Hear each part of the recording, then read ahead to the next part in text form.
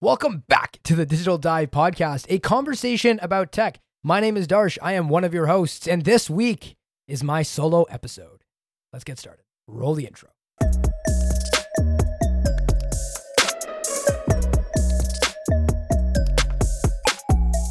All right, everybody. So like Jacqueline had her solo episode last week, I wanted to take part in one of my own. And as Jacqueline is away this week, I thought that it would be no less, or it wouldn't be as amazing if I didn't also do a Q&A with you guys, let you guys get a little bit more about me from this episode. And on top of that, I also do want to discuss a little bit into Google I.O. because it was today, as I'm recording this, Wednesday, May 11th. So by the time you guys hear this, it would have been a week or so since it come out. So I hope I can cover most of the bases if you have been unaware.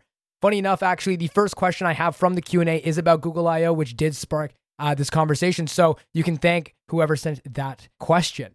Now, getting started here with Google announcements. So first and foremost, we saw a bunch of things at Google I.O. this year that were actually somewhat unexpected. So first and foremost, we actually have the Google Pixel 6a, which is going to be coming out and starting around $449 US. It's going to be available for pre-order on July 21st, and it's pretty much the same kind of idea as before. It's supposed to be a more budget-friendly device for those interested, but it's pretty much going to have the Pixel 6's tensor chip and design, but it's going to have a 12-megapixel camera instead of the 50-megapixel camera. Also, it is not going to have a headphone jack, so that is not ideal. What I'm more so excited for here is actually the Google Pixel Watch. Now, if you guys have been following along with the podcast for the last little bit, you probably might be aware that for myself personally, I am not a huge fan of the square design of the Apple Watch. I think that functionality-wise, the Apple Watch is very, very much overpowered in its ability to offer so many new features. And I use my Apple Watch on a daily basis when I go to the gym. It's become my favorite fitness tracker to recommend to literally anyone. Now, Google Pixel Watch is going to be coming out this fall. It's going to be coming out with the Pixel 7 and Pixel 7 Pro, which I will touch on in a second as well. Now, it's going to be coming an updated version of Wear OS 3, which will also feature a Fitbit integration. So this is going to be perfect for those health junkies, anyone who's looking to get a fitness tracker that is going to be properly integrated into the Android ecosystem. So specifically here with the Google Pixel Watch, we're going to be seeing a bundle of new health features that we're going to find out. But a lot of these questions that we have are going to be unanswered. So we don't know what kind of chip it's going to have, or if it's going to be launching alongside the Pixel 7, or if it's going to be launching later. So that's going to be something that we can definitely figure out. In terms of design, though, I'm definitely here for it. It's going to be a curved glass screen with a bezel, a black bezel around the side. It's going to be very, very thin. It also has a digital crown, which I do not know what they will be doing in terms of the branding for that, but it is definitely looking like a digital crown there with two buttons, one on the top and the bottom. So definitely a couple of design elements here taken from the Apple Watch. Now, it also looks like it's going to have an always-on display, as the screen that it's showing in these ads are effectively on full black with minimal light and LEDs on. So that would actually be a really cool feature to see here as well. And it comes with this standard sports band. It looks like the bands might end up being proprietary this year, so you're not actually going to be able to switch out with any other 22 or 20 millimeter band like other smartwatches. So we're going to have to see more about that.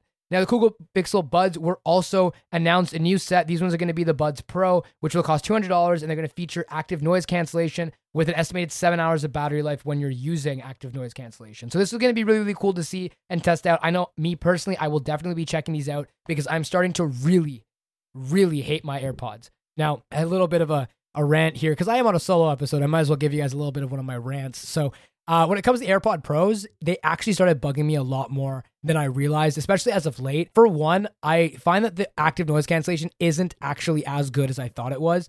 I recently picked up a pair of the Sony XM4s, and I've been using them like pretty consistently. And last week, I actually went on a vacation with my cousins and my sister just to celebrate the end of the school year and also to celebrate our birthday. And thank you to everyone who did wish me through Twitter. I saw every single one of the wishes, so thank you. But pretty much with these headphones, I took them with me on the plane. I was using them at the beach, and honestly, the active noise cancellation in them is absolutely superior to anything I've tried from Apple thus far, besides the AirPod Maxes. Those were, I believe, pretty on par.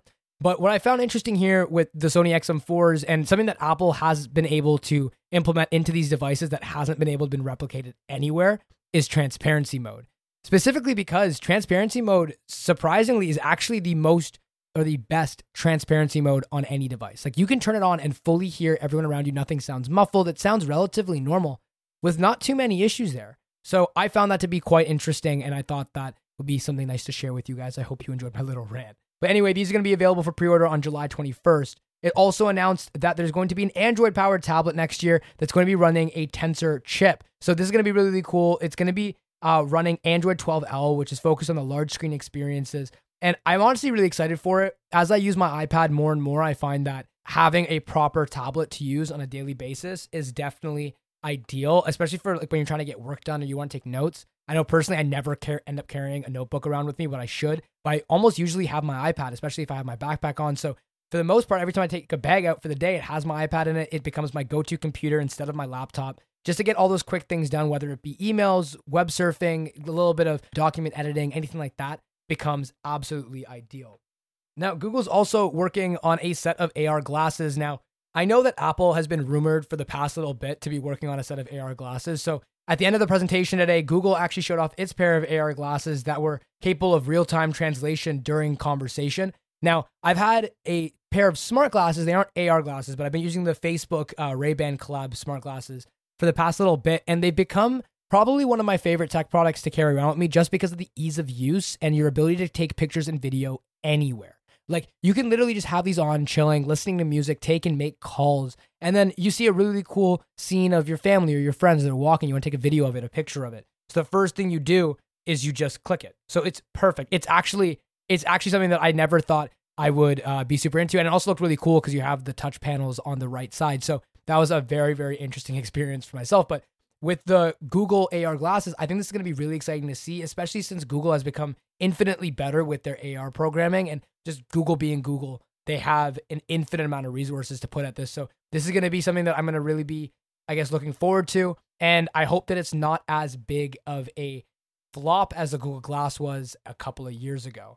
Now, we have a couple other things that are going to be coming out, whether that be Android 13. We also have Google introducing new ways that they plan on using AI to implement and better their system. But one of the coolest things, I think, from this entire event, and maybe I am just a little bit biased with this, is the Google Wallet. Google Wallet is actually going to have you come back now. It's going to come back, and it's made for the digital age, so you can actually put in identification things, like whether it be vaccination records or payment cards, passes, reward programs, whatever it may be. And because Google is so open source, I would not be surprised if this actually has better adoption than it did before, especially with Google now building out their own devices. I imagine their partners may be more willing to work with them directly to start implementing these features rather than before when Google Wallet was only available on certain Android devices. So that was very cool. So Google I.O., that was pretty much the first part of this episode. It was a decent chunk of time. I hope you guys enjoyed that little breakdown that I offered for you, but we're definitely going to go a lot more in depth next week when Jacqueline is back, and we can actually have a proper like tete-on-tete about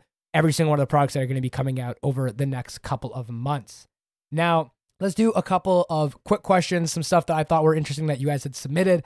So first and foremost, as I mentioned before, I may not have mentioned, it was my birthday. So someone had asked, how was your birthday? Didn't know you had a twin. I do have a twin sister. And it was honestly a pretty good birthday. It was very relaxed, very chill. I just hung out with some family, hung out with some friends, and just enjoyed the night. And it was absolutely fantastic. Thank you so much for asking. Another question is, when are you uploading on YouTube? So here's the thing.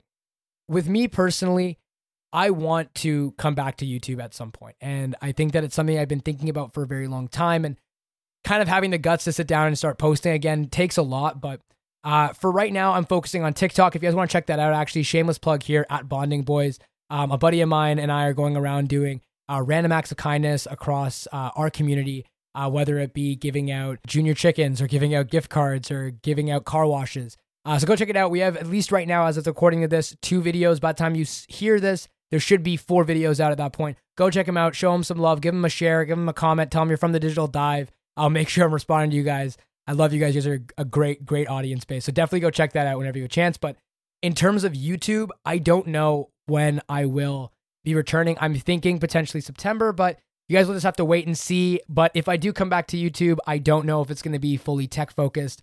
I feel like it might be a little bit more centered around other topics that I do find interesting, or more around my lifestyle, figuring out where I'm headed now, having finished university at the end of the summer. It's going to be a very, very interesting journey, and I definitely want to document that. So if that is something of interest to you guys, go check out my channel, youtube.com/Darsh, and I'll definitely start posting there soon.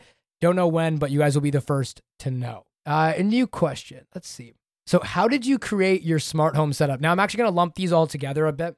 It's because there was a couple questions about my smart home setup. So how did you create your smart home setup? How did you set up your Google Home? What products do you recommend for building a smart home? And how do you build a smart home? So let's start out with how to build it. So if you want to build out a smart home, you need to get a couple of smart devices that are pretty much going to connect with either your phone or another central hub. Now, if you have an iPhone or you have an Android phone, you can definitely use their built-in systems to get everything to work. So with Google, it's Google Home. And with Apple, it's going to be your HomeKit. Now, both of these subsets both have their own devices that are affiliated and work with them to help actually manage these systems. So with Apple, you can get a HomePod or you can get a HomePod Mini. I would actually, this is probably my biggest gripe with Apple, is that there is no tablet-focused or screen-based smart speaker that they have to control your devices, which makes things a little more iffy because then you end up using your iPad. Or I have seen some people implement their iPad into their walls so that they can control their stuff like that. But I feel like the smart speakers are so much more effective and so much more efficient in terms of price. So I wouldn't go HomeKit. I personally went Google. My Google route, I went and got a Google Nest Hub. I plan on upgrading soon to the Nest Hub Max just because it's huge and why not? Pretty much though, the Nest Hub works as my main hub for the entire apartment. So I live in an apartment, it's student housing, and I effectively wanted to make it as smart as possible.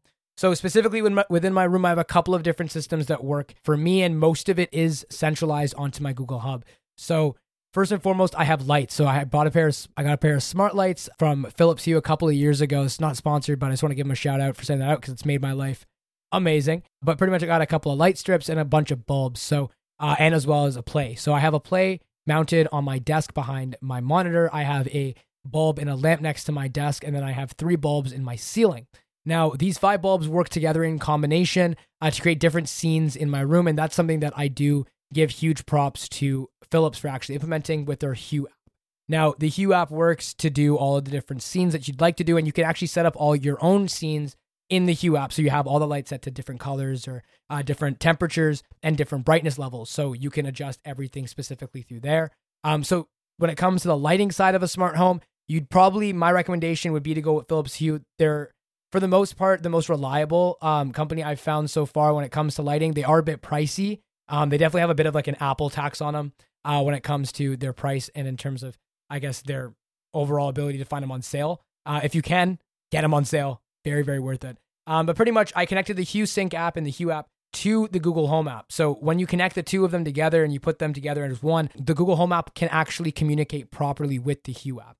When doing so with the Hue app, you're able to actually import all of your scenes and your preferences from the Hue app to the Google Home app. So when you tell Google to set a scene to Arctic Aurora, for example, one of the presets in the Hue app, it'll do that for you.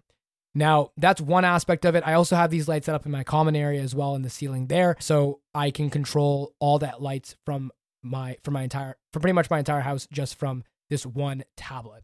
Now, we also have a smart TV that I have set up as well on the Google account. It is running Google OS for TV or Google TV OS. Not necessarily sure what it is called, but it's running Google TV OS. And because of that, I was able to log into my Google account there, add it to my home. And now I actually have a quick remote for the TV from my phone whenever we lose the remote, which happens quite frequently, as well as being able to tell my Google at night when I'm going to bed, set up my bedtime routine, it'll turn off the TV for us. So if one of us forgets to turn off the TV at night, the TV is set to be off. So we're not wasting energy overnight. So different things like that have become increasingly useful. Now, let's talk about probably one of the coolest things I've set up. And that is my routines. So the way Google works with their system, routines is effectively shortcuts on iPhone, but routines are very, very well set up and planned out. So for one, you have full creative control over kind of which order you want to do everything in, except that audio has to play last. So if you're doing music has to play last. So you can set up different things. So I have it set for when I come home, for example. I'll walk in my room and I'll tell Google I'm home.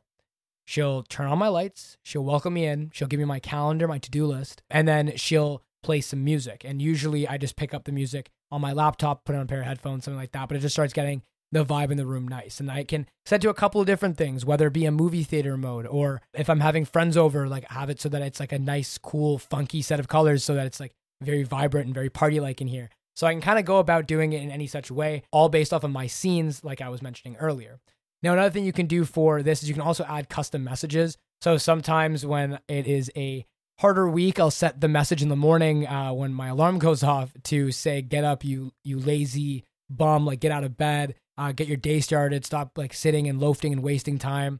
A little self-destructive on my end for sure, but it was quite interesting.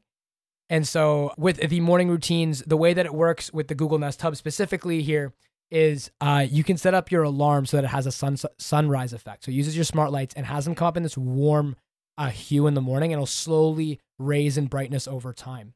Now, when it's raising in brightness over time, you don't notice it. You can set it to an interval like 5, 10, 15, 20 minutes. I have mine set for 10 minutes. So over the course of 10 minutes, I'm slowly waking up. My eyes are starting to notice a little bit of light above my eyelids. So I'd be slowly getting up. And then by the time my alarm goes off, I'm almost pretty much awake. Like my eyes are already open.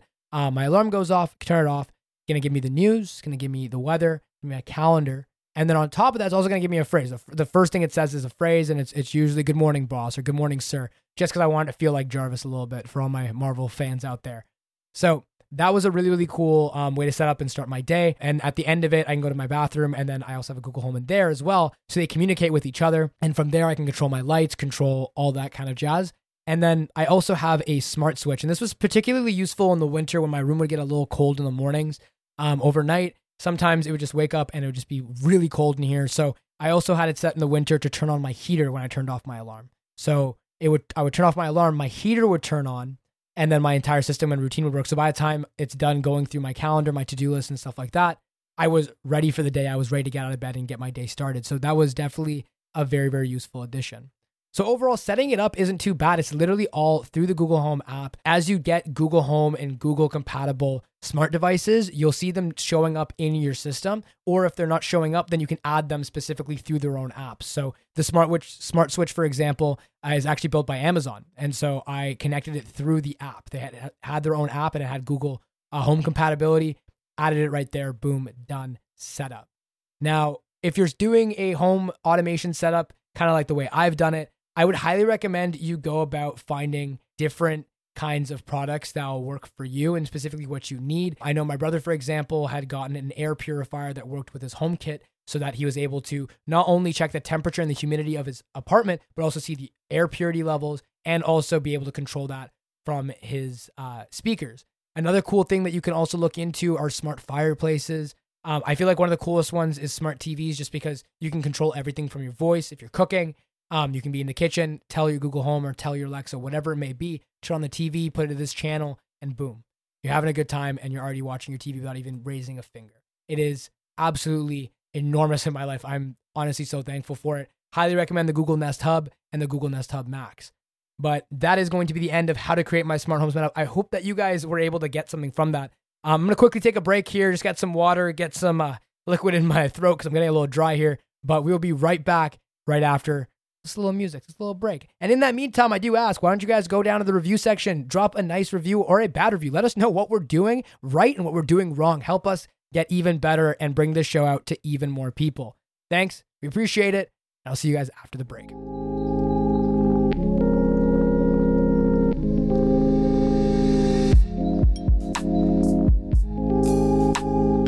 All right, everybody, we are back from the break. I hope you guys got something to drink. I usually do mention that beforehand. You guys should probably grab a shot of espresso. So if you guys want to pause right now, go get a shot of espresso, continue this episode. Highly recommend it. When I was on vacation, we were trying out all these different drinks in the cafe at the hotel we were staying at. And honestly, incredible trying all these different espresso-based products. And there was no cold brew there. Funny enough, no cold brew at Jacqueline. Where you at? Who's going to defend cold brew now? Not me. I'm saying espresso. Go espresso. Anyway, that little peer pressure aside, let's get back into some of the questions. So actually, I thought this one was a very interesting one. It asks, how long do you think it will take for society to normalize people interacting with holograms projected from augmented reality glasses, since the holograms will be invisible to everyone except the person wearing the glasses? Now, this is quite interesting because honestly, even now, like if I wear those Facebook glasses, for example, and I'm talking on the phone, I get a lot of weird looks because people just think I'm talking to myself. And the issue is right now where we are with technology, we are not advanced enough to have this kind of system or any of these systems set up. So when we look back at, like, when we look for the future, I feel like it's going to take at least 10 to 15 years before we actually see full normalcy in this kind of stuff, especially with like late adopters. Like augmented reality is an iffy subject because I don't know if you guys, when you were younger, or for myself, maybe because I was born, I think in 2000. So we were growing up right in the age of technology. Like I get told all the time from my parents, like, don't sit so close to the screen. You're going to mess up your eyes. And it has me curious that like with augmented reality and talking to holograms, for example, over like a video chat in your glasses, sitting that close to a projected screen, would that be necessarily okay for your eyes? What kind of detrimental effects will we see there? So I feel like there are going to be a lot of late adopters of this kind of technology as it does come out, because there are still a lot of questions in terms of health that do come to mind when you start thinking about it. But my guess, I think, would be 10 to 15 years. I wouldn't put it to 20, but 10 to 15, I feel like is a nice little gap. Plus, also, we don't actually have very many augmented reality setups right now, and holograms are kind of a ways away. So I feel like we'll start out with kind of like the Facebook idea with like a Bluetooth in your glasses, start talking to people. The moment I feel like that starts becoming more and more mainstream, when things like holograms show up, for example, it'll be a lot easier to adapt to. Whereas right now, talking to like effectively no one in front of you or no one next to you, it's definitely still a weirder look, if that makes sense. So another question, what do you think wearables will be, or where do you think wearables will be in 10 years time, and how might you think we'll be using them? So have you guys ever seen Spy Kids? Now, I know this is a little bit of a weird reference to make here, but hear me out for a second. So in Spy Kids 2, it was like some journey to some lost island. And so in this movie itself, you'd see that these guys had tricked out watches on their arms, and they were really cool because it was one strap. It wasn't like a bunch of them, but it would effectively present this hologram type display across your arm where you'd have full control of over all these different things. The cell phone, and does all these A, B, C, D, E, F, G kind of things for you. So where my mind kind of lies, I think that eventually we're going to be sitting in a space where your watch, I think, could be a full out replacement for your cell phone, to a point in the next 10 years at least, where we'd actually have like larger screens, hopefully rollable screens. I think that I've talked about this quite a bit on the podcast, but everyone new here, Samsung had an event, I believe it was for the Galaxy S3, where they showed concept trailers for what they would like to see in the future from Samsung and how they would like to implement it. And now a lot of that was about rolling and folding technology. And they've already implemented the fold. Now they've implemented the flip. So I wouldn't be surprised if rollables are going to come next. And with rollables, I ideally would love to see it, maybe not in 10 years, but 20 years, something like that, where it'd be able to sit on your wrist, fold, like roll out, and then you have like a full kind of working mobile command center on your wrist that could also work as a cell phone and stuff like that. So I think that for me, that's where I would kind of see it, but it may be a little bit more of a hot take. A more realistic or conservative view of where we might be with wearables is definitely just more normal looking watches. I think that for a long time, we've gone to a full technological route where everything is just full tech.